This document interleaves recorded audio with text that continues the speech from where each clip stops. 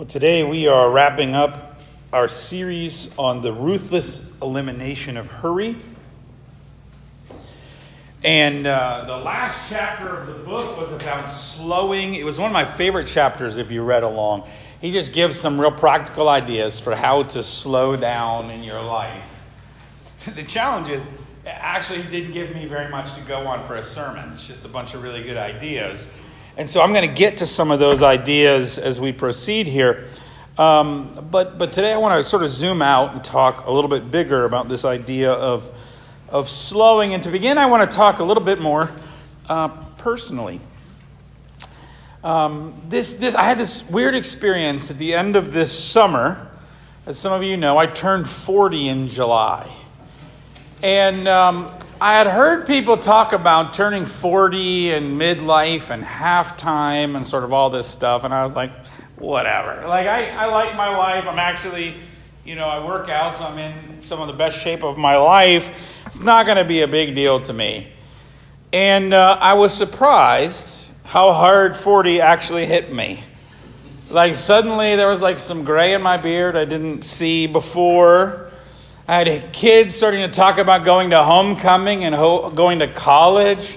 I am way too young to have kids having these conversations, right? When did that happen? And I started to think about my life and turning 40 and some of the things that I wanted to accomplish. And some of the things I wanted to do and books I wanted to write and projects I wanted to complete. Started looking at myself and my work and things I wanted to learn and things I wanted to do. And if I'm honest, I was a little frustrated, right? I was a little disappointed in myself. It got a little dark, a little grumpy, a little distant. And I think the whole time God was laughing at me. Do you ever think God laughs at? I think God laughs at me, not in like a mean way, but like, Jordan, you're just being dumb again, And the whole time, I hadn't thought about how this fall I was going to be preaching this series on the ruthless elimination of hurry and slowing down in our lives and trying to have more experiences of God in our lives and how we miss that. And so in this world, we've got to slow down and experience more of God. And I came across that because I came across this program in the spring in this book because I knew we were rushing as a world. And I knew I was rushing too, especially how I found it. But as I read the book, I really thought, man, this is going to be great for my people. And then I started to realize, actually, I really need this. And then it was really kind of funny because in the middle of preaching this series on unhurrying your life, I got sick. I got COVID. That turned into a sinus infection that wiped me out. I'm still like, dinner time, I'm kind of done. And it's like God was like, hey, not only are you going to preach on not hurrying, you're going to start taking naps. And you're going to have to like sleep, and you're going to not have the energy. Like Jordan, like lay down. You're going to fully experience this series. And if I'm honest, I hated it. I hated it. And but it's forced me in some ways to reflect. In fact, I was so tired, I really didn't have time to pout about turning 40 anymore. I just had to get done what I had to get done. And the disappointing thing as I look back on the last few months is, like when I turned 40 and I looked at the disappointments of my life, it wasn't like, I wish I was closer to God. Or I wish I had spent more time with my kids. It was like, I wish I had done more. I wish I had accomplished more. What's up with that? Right? What's up with that? And here's what I'm starting to realize, is we are all trained to live a certain way, to think a certain way, to approach our lives. We're being disciplined. Okay, we're being discipled in how we live. And if we are not being discipled in the way of Jesus, I have news for you. The world is perfectly happy to disciple you in their way. And what I started to realize was how much I have been discipled in the way of the world, even in churchy things. I feel like I have to do them now, and I have to get them accomplished. And it's like God sort of cleared the playing field for me It made me go through this series. So I've been preaching to you, but I've been really preaching to me. It is kind of funny in this series how much my kids, like after a simplicity sermon, come home and say, Dad, you don't do any of that stuff. Like, you should get rid of some stuff, Dad. Like, yes, I've been preaching. If we had to wait till I was a master at something for me to preach it, we'd be waiting a long time. But in this particular case, no, I'm struggling with these things too. And what I've come to realize is what's really most important to me is experiencing and seeing God in my life. That's what I really want, and that's what I really want for you. That's really what my ministry is built around. I want to experience God, recognize it, and respond to it. That's what I want for my kids. That's what I want for you all. I want a different kind of life, everybody. In this shallow world, I want depth. In this fast-paced world, I want slow and patient. In this individualistic world, I want deeper community. I want to be close to Jesus. I want to listen to God. I want to be in tune with the Holy Spirit. I want that for my kids. I want that for you. I want that for myself. So it's been valuable for me to go through this and have to think through some of this stuff. And I think this is a big challenge for the church because we talk a lot about experiencing God in the church, but I'm not sure we actually help people do it. Here we are in a worship service where every part of this service has been designed over centuries to help you experience God. But how often do we come in and we're not even looking for an experience of God? We're not even expecting to experience God. We're just simply expecting to experience church. How many of you in your life, you have to have heard how important prayer is, right? People talk about prayer, you got to pray. How many of you actually been taught how to pray? Or that there are different kinds of prayer? See, we're pretty good at talking about prayer, but we don't really do it. How many of you understand the Bible and devotionals are important? Like you should have devotions, you should be reading your Bible, but we're not doing it, and no one's probably ever showed you how to do it. We just said you should and pushed you out the door. See, we've got to start training ourselves. When I look at the life of Jesus, I see a lot of this actually. Okay, we're supposed to be modeling our lives after Jesus, not just listening to his teaching, but modeling our lives after Jesus. And if you know about the life of Jesus, Jesus was a practicing Jew. He was a practicing Jew, which means he had certain things that he did regularly to help him connect with God. Some of these we can assume because he was a first century Jew he did, but most of them are plainly written about in the scriptures. Okay, so let me just give you some lists. Just like Muslims and Jews to this day stop 3 times a day to pray, Jesus would have stopped 3 times a day to pray. He would have stopped morning, noontime, and evening. Other prayers too, but those 3 he definitely would have done. Most of his prayers would have been the Psalms. And the Psalms was more than a prayer book, it was a hymnal. Jesus would have had most of the Psalms memorized. And he had certain Psalms for certain experiences in his life, but he would have had most of the Psalms memorized. He would have sang them regularly, spoken them regularly. We know that Jesus followed a lot of the other Jewish spiritual disciplines. He was circumcised. We know that he fasted. He observed the Sabbath, though not always as stringently as everybody wanted him to. But he did observe the Sabbath. He was in the synagogue or he was in the temple a lot for Sabbath. He would have washed his hands regularly. He would have eaten kosher. No bacon for Jesus. Okay, he would have eaten kosher. That was part of the following that he did. We know he followed an annual calendar because even as a child, we know that Jesus went to the temple for certain festivals. Okay, he followed a certain annual calendar with certain holidays in it. He would have pilgrimaged to Jerusalem. When Jesus was grieving, such as when his father Joseph died, he probably wore sackcloth and ashes to help his body feel, in some ways, the pain and the grief that he felt inside. And though Jesus was very busy, he was often interrupted. People often thought he was late. Remember Mary and Martha? Lord, if you'd only been here. And yet, what is Jesus always doing? He's got a woman that touched him. He's got Zacchaeus in a tree. He's got all these interruptions. He's never quite too fast to be interrupted by people that needed him. Now, he was a practicing Jew. He did activities. He trained. Think of them like spiritual exercises. Jesus went to the gym all the time. And he lifted weights. He didn't lift weights, but he prayed. He prayed his psalms. He did all these things so that he trained his body. And do you know when he was going to his hardest night of his life? Okay, he did what he normally did. What did Jesus often do when he was really, really busy? He'd pull away to pray. He seemed to like gardens, he seemed to like mountains, and he seemed to like seasides and rivers. He was often pulling away to pray. And on the hardest night of his life, where did he go to find strength? To the Garden of Gethsemane, to pray. It's not by accident that Jesus could say, "Not my will, but yours be done." It's not by accident that Jesus could go to the cross and find the strength to willingly go to the cross. It was years and years and years of spiritual training that Jesus went through to prepare him for that moment, to bring him close to the Father.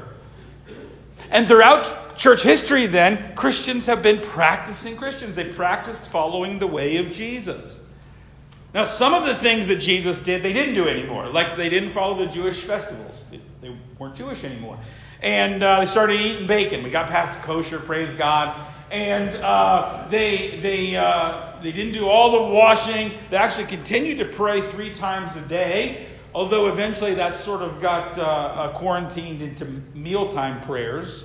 But remember, in the ancient world, they didn't have breakfast, lunch, and dinner. That's later. They continued to gather on the Sabbath, but what did they do with the Sabbath? They moved it from Saturday to Sunday, because that's when Jesus rose. See, they started to change some of the patterns. They didn't view circumcision as a religious item. They had their own calendar, so they didn't follow the Jewish calendar, but what were some of their big days? Christmas, Easter. So we had festivals related to some of the saints too. They had made up their own calendar. Most importantly, because of Jesus, they understood God to be a triune God, Father, Son, and Holy Spirit. And so their practices started to change. They had new things like communion that Jesus taught them to do. They started to worship and develop an order of worship for church. But they were training. Everybody see this? Jesus was training in the way of the Father so that he could say, "Not my will, but yours be done." And the Christians throughout history have said, okay, we got to keep the training going. Okay, we got to get on our machines and we got to do our things that we need to do. So they continue to pray and find all these new ways to pray.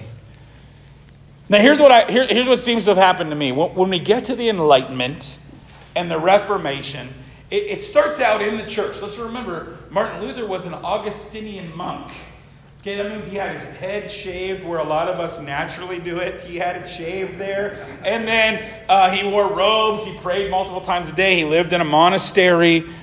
But as the Reformation got going, 2 things started to happen. One is they started to push away anything that seemed too Catholic. If it seemed too Catholic, we're going to get away from that. I remember teaching a class on spiritual disciplines. I was talking about fasting, and somebody raised their hand and they said, "Fasting, isn't that like a Catholic thing?" No, it's kind of a Jesus thing. You know, it was Jesus was doing it way before it was a Catholic thing. Okay, I think they assumed Jesus was Presbyterian. I don't understand, right? So what part of what the church did was they just got arm's length away from anything they felt like was too much Catholic, too superstitious. And then they moved into what's called the Enlightenment. So they got really logical. So we got to know things. The problem with that is we lost some baby in that bathwater. Okay? The problem is we started to take the Bible and we made it into this academic thing where we dissect it. And you had to be like a professional scholar to understand it. And we lost the ability to read it devotionally and prayerfully. We let our pastors pray for the congregation, but we lost our own ability to pray. That daily prayer got lost in mealtime prayer. We've totally lost the Psalms. We don't pray the Psalms anymore. And we wonder why so many Christians seem spiritually unfit. They haven't been working out. They haven't been training. Right? If you had to go run a marathon right now, could you do it? There's a couple people in here that could. And they ran this week, okay? Like, they have been training for it. But so many Christians, they suddenly get a word from a doctor. Something bad comes down the pike. They turn 40 or whatever number. And because they haven't been spiritually working out, they're not in shape enough to handle the spiritual stuff they're going through. And you know what gets lost in the mix? Is the prayer of Jesus, not my will, but yours be done. See, if you don't train, then when bad stuff happens, your instant response is, not your will, but mine be done.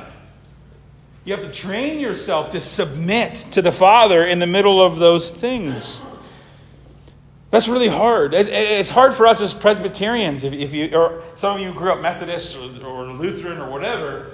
For those Protestant churches, we've never experienced all these prayer things that the Orthodox might have, or that Anglicans might have, or Catholics might have, because we've just never been exposed to them. We've made our faith so logical we can know about Jesus, but we don't actually experiencing him daily in our lives. In fact, when we start talking about prayer and fasting and all this stuff, it sounds new agey to us. But it's not, everybody. It's old agey. Okay, it's been around a long, long time. We just have never been exposed to it. And here's what's happening. The world is changing again. The Enlightenment is over. Modernism is coming to an end, and we are coming to this new postmodern world. And what's happening is a lot of Christians are starting to look back and say, well, what does it mean to be a Christian before it was so modern and logical? And so some of these old practices are coming forward. Okay, and so, like my dad, when he was in seminary 40 years ahead of me. When he went to seminary, he learned a lot of psychology and sociology. Okay, he learned no spiritual disciplines. He read almost none of the early church. Okay, it was all Reformation forward for him. In fact, his history class was all Reformation forward, really. Maybe some early church, and then we jumped to Martin Luther, and that was history in his seminary education. I went to seminary. I had a class we had to take on spiritual formation. Okay, we read a lot of the early church. Our church history did like 2 weeks on the Reformation. It was a whole year of looking at the entirety of Christian history. So there's this rediscovering. Everybody see what I'm saying? That's happening because we need it. Because modernism is ending and we don't know how to practice our faith. We can come to church, but we don't know how to actually do it daily in our lives. And because we're not practicing it out there, when we come to church, we don't really experience God that much either. Isn't it interesting that I think this is what the world is so hungry for right now. Right? I mean, yoga is really popular. Okay, meditation and mindfulness, hugely popular. And the world seems to understand that you need to slow down for this stuff. There's books on essentialism. There are people living in tiny houses, like getting rid of possessions, getting rid of the hurry of life, working from home, trying to live more mindfully in their lives. Oh, the world is looking for spiritual experience. They're actually looking to slow down and experience God in their lives. Do you know where they're not looking? The church. Because unfortunately, when they look at us, they don't see us experiencing God the same way. They don't see vitality here, and so they're not looking here. And part of the answer is we've got to be experiencing God. We've got to figure some of this stuff out. We've got to be trying spiritual disciplines. We've got to be submitting to God's will. We've got to start exercising our spirits, everybody. Now, what's the problem with exercise? It's not that fun. Okay? It's not that fun. I don't want to do it. You want to exercise? No. It's hard to get started. You don't know what you're doing. You almost need a trainer to tell you what to do, right? And you know, if I put you all on a rower right now, some of you might die. But here's the real challenge. The real challenge is if I put you on a rower today, you might die. If I put you on a rower tomorrow, you're probably still going to die.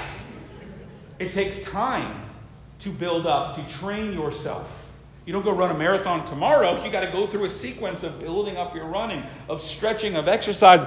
And that's where we are as a church. We have got to start disciplining, start exercising our faith. And a big part of that, I'm convinced that this book is right. Part of the reason we don't do it is we don't know how to do it. We don't know it's important. Part of it is we're just living life way too quickly. We're just rushing. And rushing is the antithesis of a spiritual life. Okay, it's like if you're really, really busy, you know what you're not going to do? Exercise. Bottom of the list. If you want to exercise, you actually want to get in shape, you got to prioritize it.